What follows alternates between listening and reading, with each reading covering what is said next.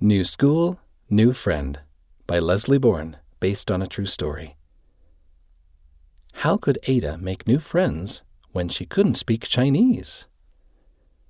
I'm scared, Ada said.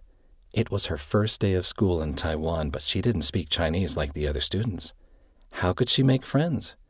Who would she play with at break time? Mom gave Ada a big hug. It's okay to be scared. Ada frowned.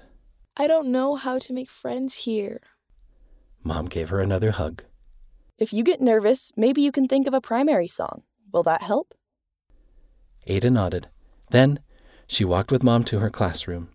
Her teacher was waiting for her. 你好, the teacher said. Ada tried to smile. She didn't know what those words meant.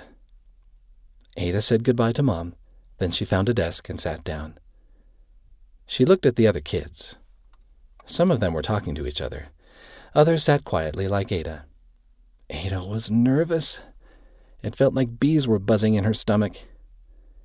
Then Ada saw a girl who was crying. Ada wanted to help her, but how could she help when she couldn't speak Chinese? What if the girl didn't want help? But then Ada did what Mom said. She thought of the words of her favorite primary song, Love One Another as Jesus Loves You. Ada knew the Holy Ghost was asking her to help. Ada sat next to the girl. She put her arm around her. Then she patted her back like Mom did when Ada was sad. The girl stopped crying.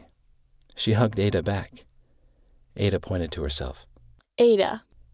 The girl pointed to herself. May. Ada smiled. She sat by May the rest of the day.